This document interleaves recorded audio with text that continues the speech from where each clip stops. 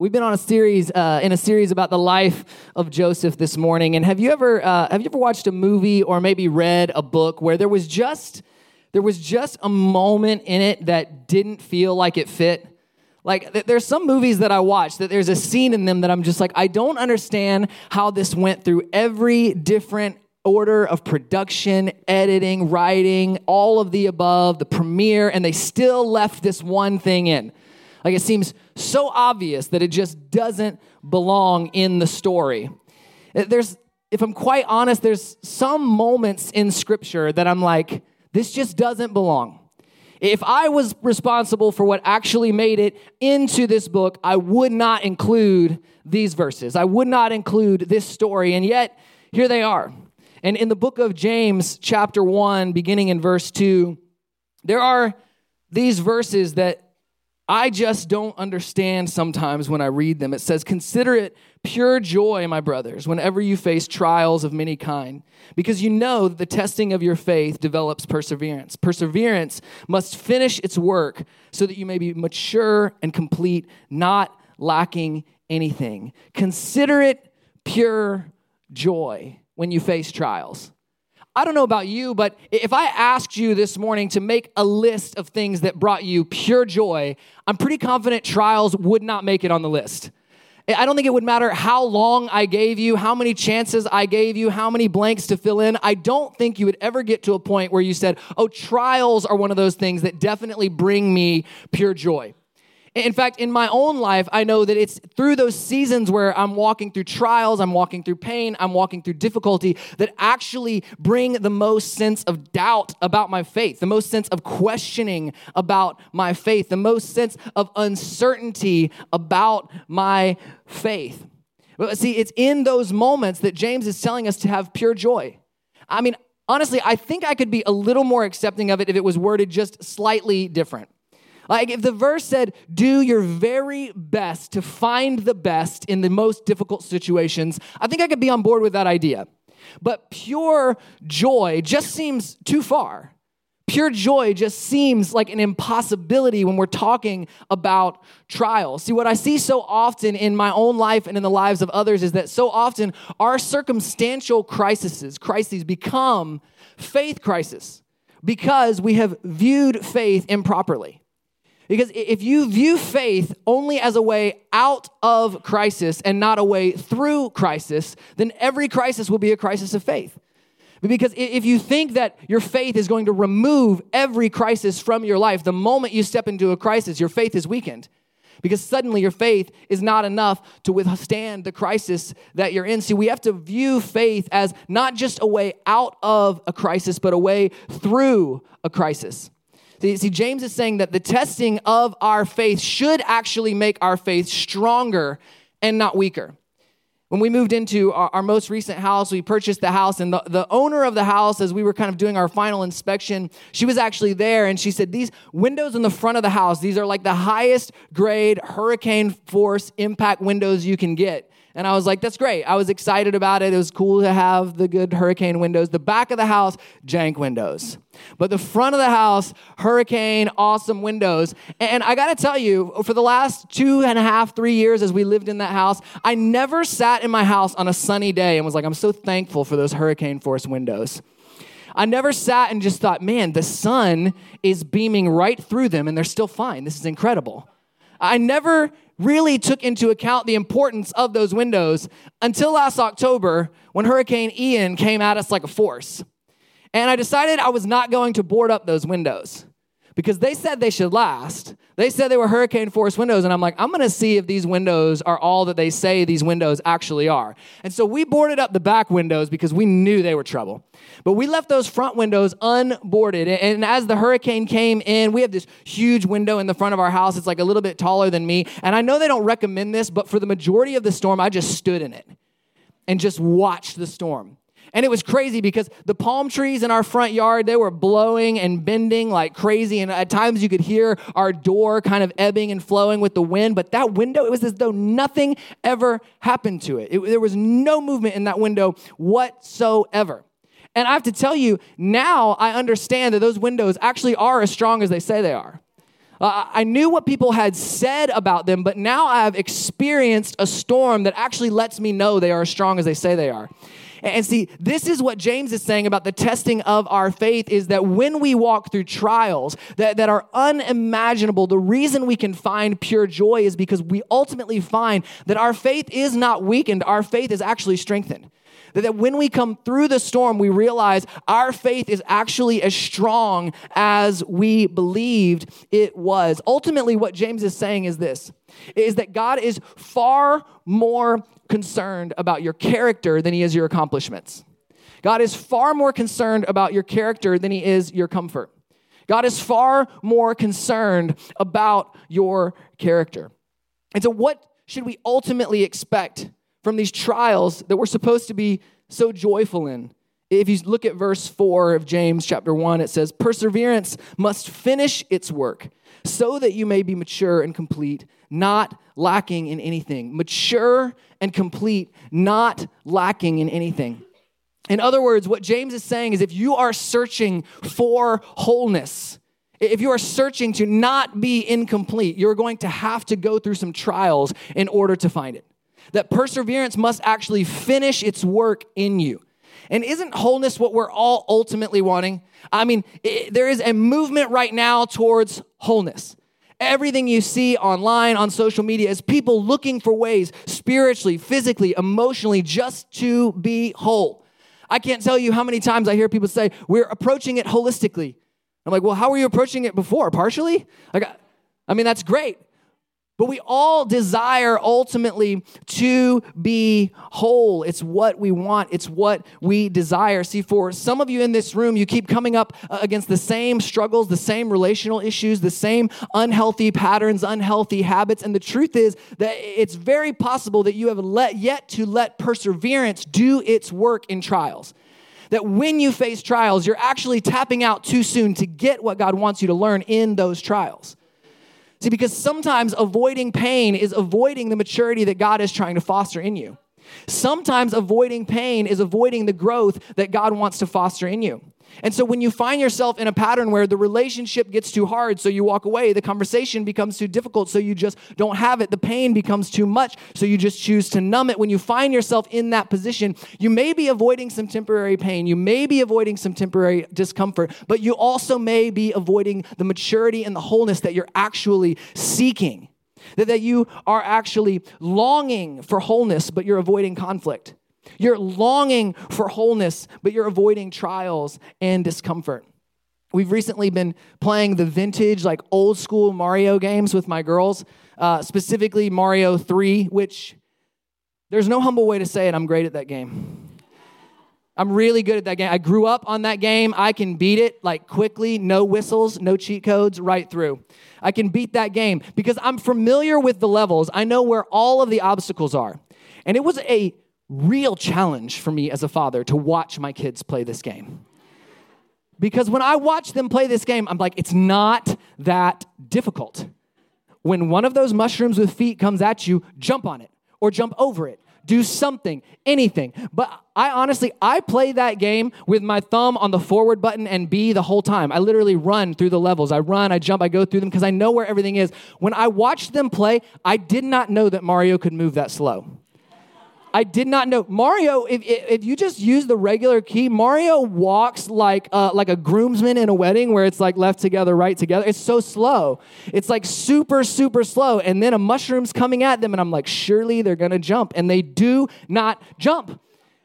And they die, and then they get to the same spot, and I'm like, they've learned their lesson. No, they haven't. No, they haven't. They don't jump again. And then don't even get me started on the turtles or ducks or whatever those things are with the wings. Those are impossible for them to navigate.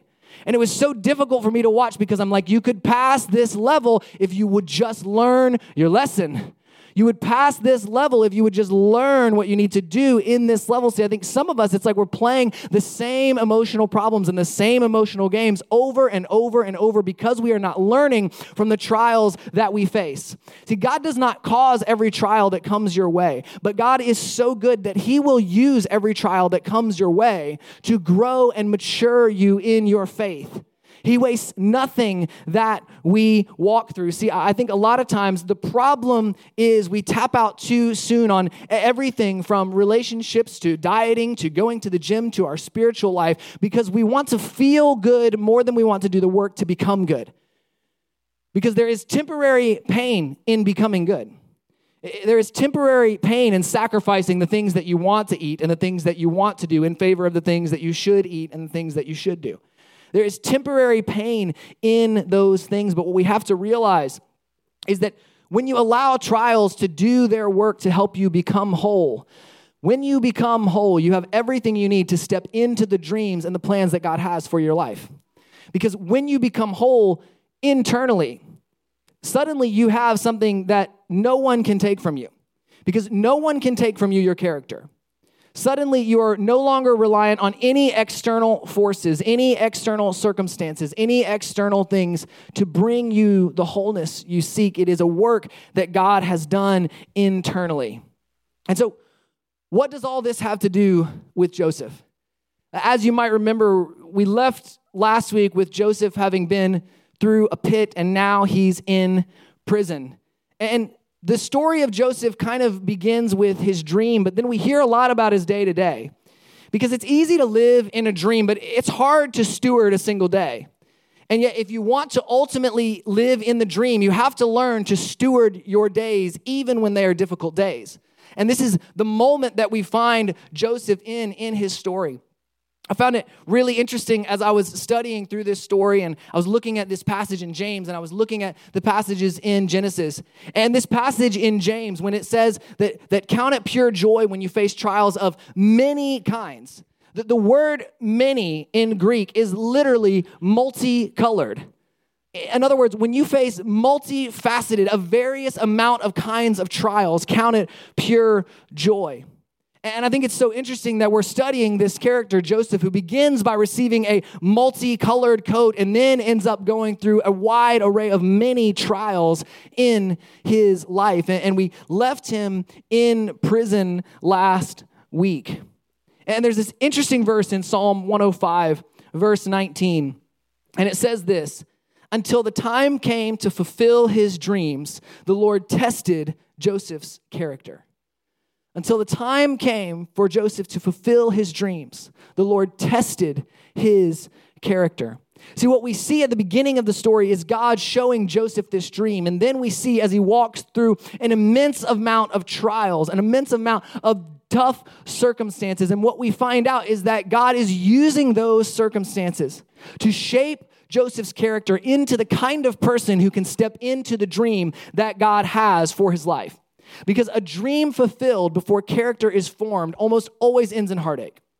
It almost always ends in heartache. These are the stories that we've all seen of people who rose to prominence, who gained power, and it looked as though they had everything together, but somewhere along the line there was compromise. Somewhere along the line there was a lack of character that caused them to fall. See, God knows that the dream that he has for Joseph's life is going to give him a great amount of power. But that he must first be formed into the kind of person with the kind of character that can steward that power before he can step into it. This year for Christmas, we got one of our girls a bike. And I was particularly excited about this gift because she didn't actually ask for a bike. She asked for a bike basket. But Kristen and I had been saying for weeks that she was outgrowing her bike and she didn't realize it. Like she was much too large for her bike and she didn't realize it. So she asked for a bike basket, and this was just a great opportunity to over-deliver. We're like, she asked for a bike basket. We're going to get her a new bike with a bike basket. And so I was psyched on this gift. We went online a few weeks ahead of time. We found it. We found the one we wanted. It was perfect. We were so excited. And then the shipping got delayed. And I started getting real nervous. And I started calling the company and emailing the company. And finally, we found out that it was on its way. But I didn't end up and get the bike until Christmas Eve. And so I was going to be the stereotypical dad assembling a bike on Christmas Eve. And I love being a dad. And there's something that's just really, it just feels right to be like up late assembling something on Christmas Eve. That is what dads do. Like if you don't have something, you got to find something. If you're going to bed early on Christmas Eve, you're doing it wrong.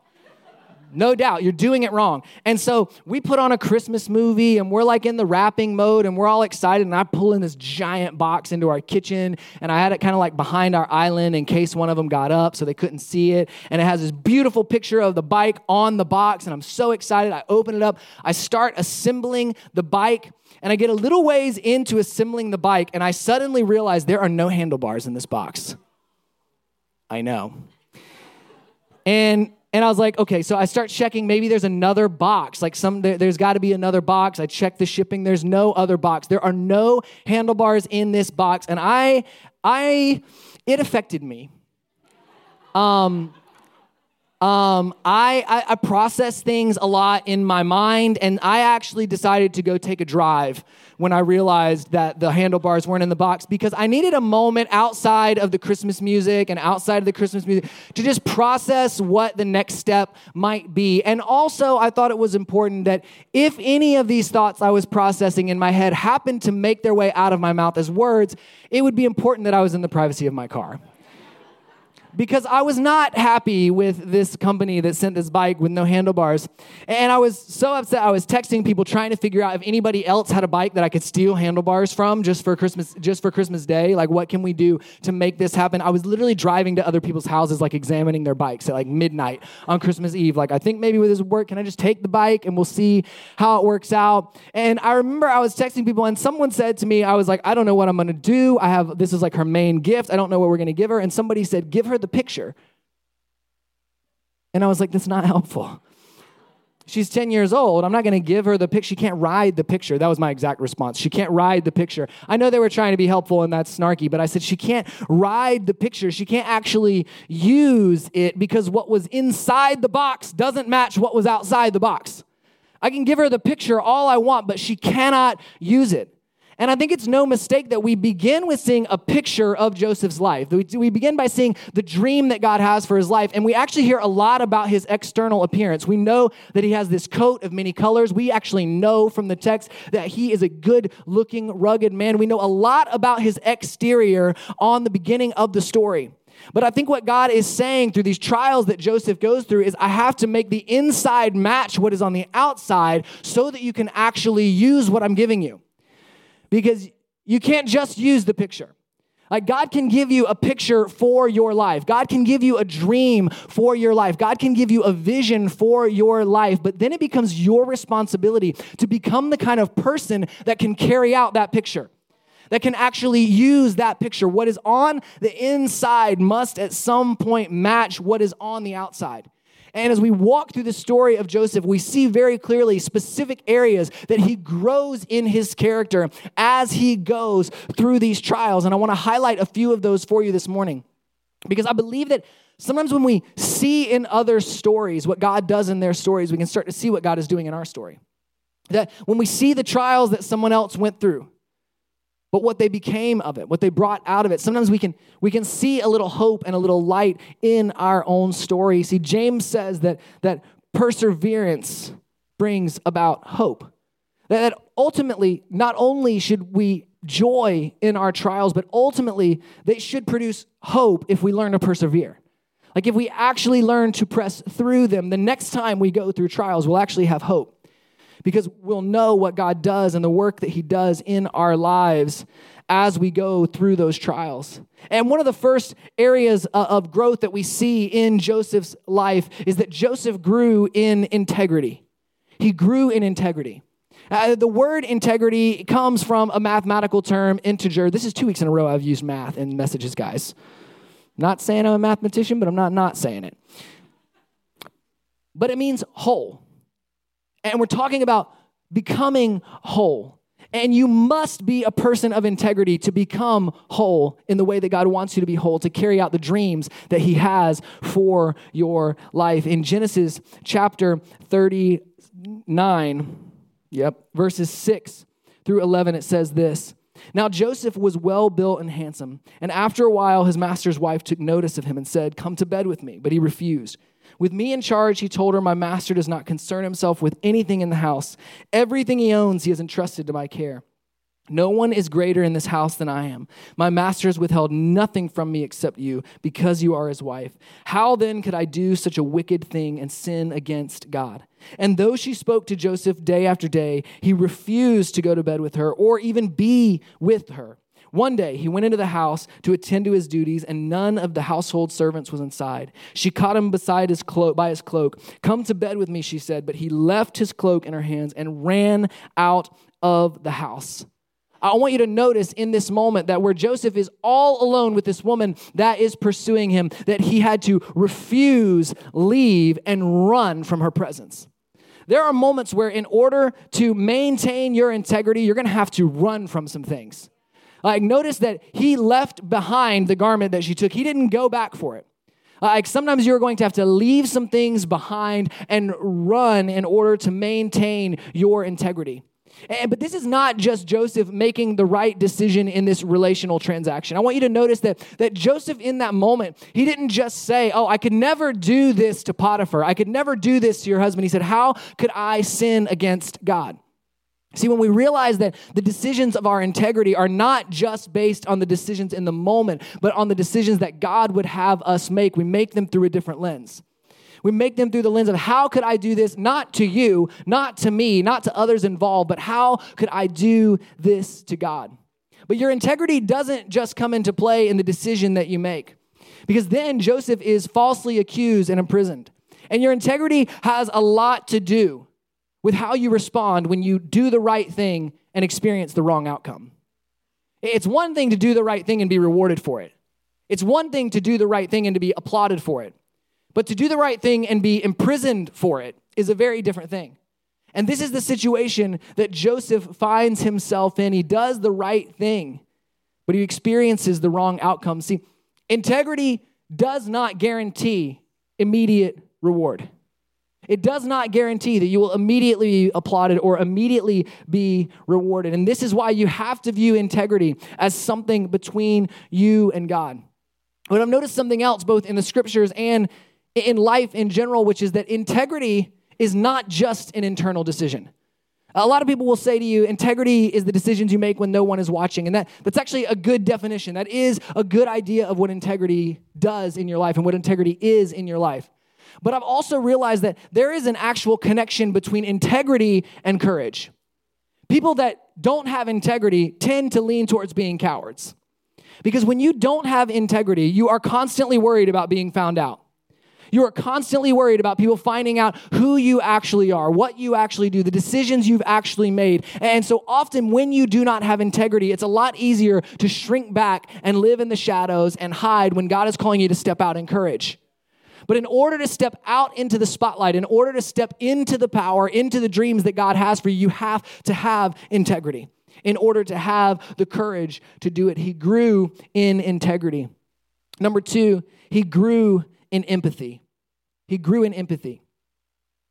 Joseph finds himself in prison, and we see this pattern that we continually see in Joseph's life, which is Joseph was favored in his household, and then he was taken as a slave into Potiphar's house, and he was favored in Potiphar's house, and then now he's thrown in prison, and it says he's put in charge of all of the prisoners. So even in prison, he's being prospered, he's being shown favor. There's this pattern where people tend to see the favor of God on Joseph's life and then put him in charge of things. And so he's now in charge of all of the prisoners. And it says that 2 prisoners were thrown into the prison with him, and that Joseph noticed them. Look at it in chapter 40, verses 6 and 8. It says, when Joseph came to them the next morning, he saw that they were dejected. So he asked Pharaoh's officials who were in custody with him in his master's house, "Why are your faces so sad today?" "We both had dreams," they answered, "but there is no one to interpret them." I think it's significant in this moment that Joseph noticed that they were sad. That Joseph actually noticed that they were going through something. I mean, at this point, Joseph has been falsely imprisoned for quite some time. He ultimately spends about 13 years in this jail. He's been there for a while.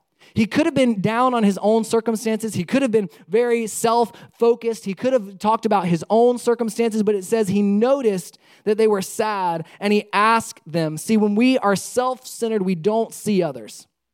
When we're focused on our own problems, we don't see other people's problems. In this moment, the bottom has fallen out of Joseph's life, and yet he cares for someone else. The bottom has fallen out of his life, and he notices someone else. It's interesting in this moment that these two men have had dreams, and they come to Joseph, who, as we know, has had a dream. See, when you go through trials, God will often bring people who are going through the same thing as you into your life, something you've already gone through.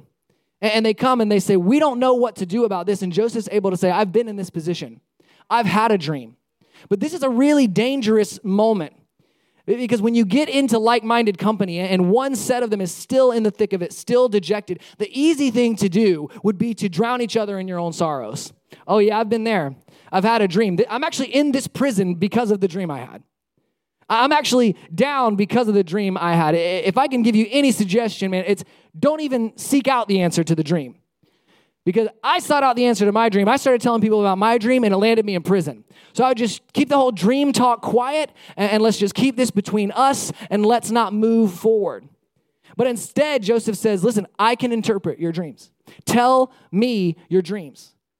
Sometimes when you're in prison, sometimes when you're in the pit, sometimes when you're walking through trials and you encounter other people on trials, the best thing you can do is just say, tell me about what you're going through. I'll be an ear. I've walked through what you're going through. Just tell, I'll listen. I'll listen. I'll be there. I've walked through this. Joseph had to grow in empathy as he was in his own prison. The Journal of Experimental Psychology actually did a study on empathy. And one thing that they found is that people who were given power often did not have empathy. That power actually interfered with your ability to have empathy. And so they would do these experiments where they would give someone kind of arbitrarily some sense of small power and then give them an opportunity to be empathetic. And when they had the power, when someone had given them the power, their empathy actually decreased in the same experience. That when they had power over someone, their empathy decreased. See, I think it's important to realize that God knew about Joseph's life, that he was going to carry a lot of power over a lot of people.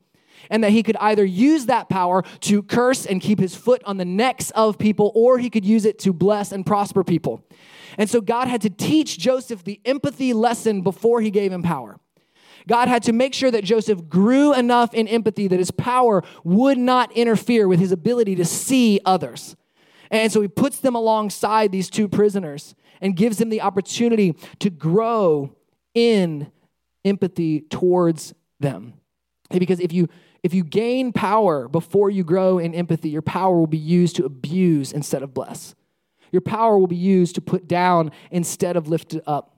And what's interesting is this encounter, this connection is ultimately the way that Joseph finds his way out of prison. If you know the story, Joseph says to one of these people, he says, you're going to be restored to your position in Pharaoh's house. And I want you to do me a favor. I want you to remember me when you're back in Pharaoh's house. But he does not remember him. Until a few years go by and Pharaoh has a dream. And so this cupbearer to the king who's back in his place says, hey, I remember a guy who interpreted my dreams. Isn't it interesting that this was ultimately the connection that got him out of prison? That using his gift to minister to someone else is ultimately what got him out of his prison. Is ultimately what freed him from the prison that he was in. See, there comes a point in grief and pain and loss where you must turn your focus to others in order to get out of the prison yourself. You must turn to serving others in order to get out of the prison yourself. This is what God used in order to free him from his prison. See, Joseph could have been so concerned with getting out on his own that he could have ignored them. He could have said, man, it's every man for himself in here. I need to find my way out of here. But instead, when he realized that one of these people was going to go free, he said, listen, just when you get there, just remember me. Just remember me. Number 3, Joseph grew in patience. I already mentioned that he was 13 years in prison. And not only was he 13 years in prison, but once this cupbearer was restored to his spot, the Bible says when 2 full years had passed, the cupbearer remembered him. I love that it says when 2 full years had passed, as though there's anything other than full years. But I think it's important that they were emphasizing these were full years. that 2 full years passed as Joseph waited and grew in patience. See, Joseph had to get comfortable with waiting. Joseph had to get comfortable with waiting. See, what happens a lot of times is the longer that we wait, the more tempted we are to manipulate the process to get to where we want to go. Joseph could have tried to manipulate the process to get out of prison. Joseph could have tried to find his way out. Joseph could have tried to prove his innocence and get out and even get revenge on Potiphar and his wife. But instead, Joseph grew in patience, knowing that God would ultimately get him where he needed to go. The longer we have to wait, often we are tempted to forsake our values, to forsake our integrity, to say whatever it takes to get out of this prison. But ultimately, the way that Joseph got out was he served his way out of the prison. And finally, Joseph grew in humility. He grew in humility. In Genesis chapter 41, beginning in verse 14, Pharaoh has now had a dream, and his cupbearer, who Joseph had interpreted his dream, remembers that Joseph is the one who can interpret dreams. And so he calls for him. And this is what Pharaoh says to Joseph, beginning in verse 14. It says, "So Pharaoh sent for Joseph, and he was quickly brought from the dungeon. When he had shaved and changed his clothes, he came before Pharaoh. Pharaoh said to Joseph, 'I had a dream, and no one can interpret it. But I have heard it said of you that when you hear a dream, you can interpret it.' 'I cannot do it,' Joseph replied to Pharaoh. 'But God will give Pharaoh the answer he desires.'" I cannot do it, but God can do it. See, in this moment, Joseph is positioned to gloat. Joseph is positioned to say, yeah, that's right. What they say about me is true. What they've said about me is true. I can do it. I can interpret the dreams. But instead, he says, I can't, but God can. See, a lot of times it's easy to receive the praise and receive the things that other people say about you. Notice in that verse, 3 times Pharaoh says, "I've heard it said of you that when you hear dreams, you can interpret them." And Joseph's quick to say, no, it's not me. I can't do it, but God can do it. We live in a culture right now that loves to just repeat what other people are saying about us. Like, I'm not going to say it about myself, but like if someone else says something good about me, if they tag me, I'm probably going to go ahead. I once heard someone say the appropriate response to online praise is never the share button. It's never the share button. And that's what in this moment, Joseph had the opportunity to do. He had the opportunity to take the position of, I can do what you're saying I can do. This is my gift. And the truth is, it was Joseph's gift. God gave the gift of interpreting dreams to Joseph. He could have claimed it as his own, but instead he said, no, everything God's given me comes from God. And I can't do it, but God will give you the answer that you're looking for. 1 Peter 5, verses 5 and 6 says, humble yourself and God will exalt you. Humble yourself and God will exalt you. See, in this moment, Joseph is one step away from being exalted into more power than he's ever known. But instead of trying to grab it for himself, he gives the glory to God. Instead of trying to grab it for himself, he deflects. Instead of taking the praise for himself, he deflects.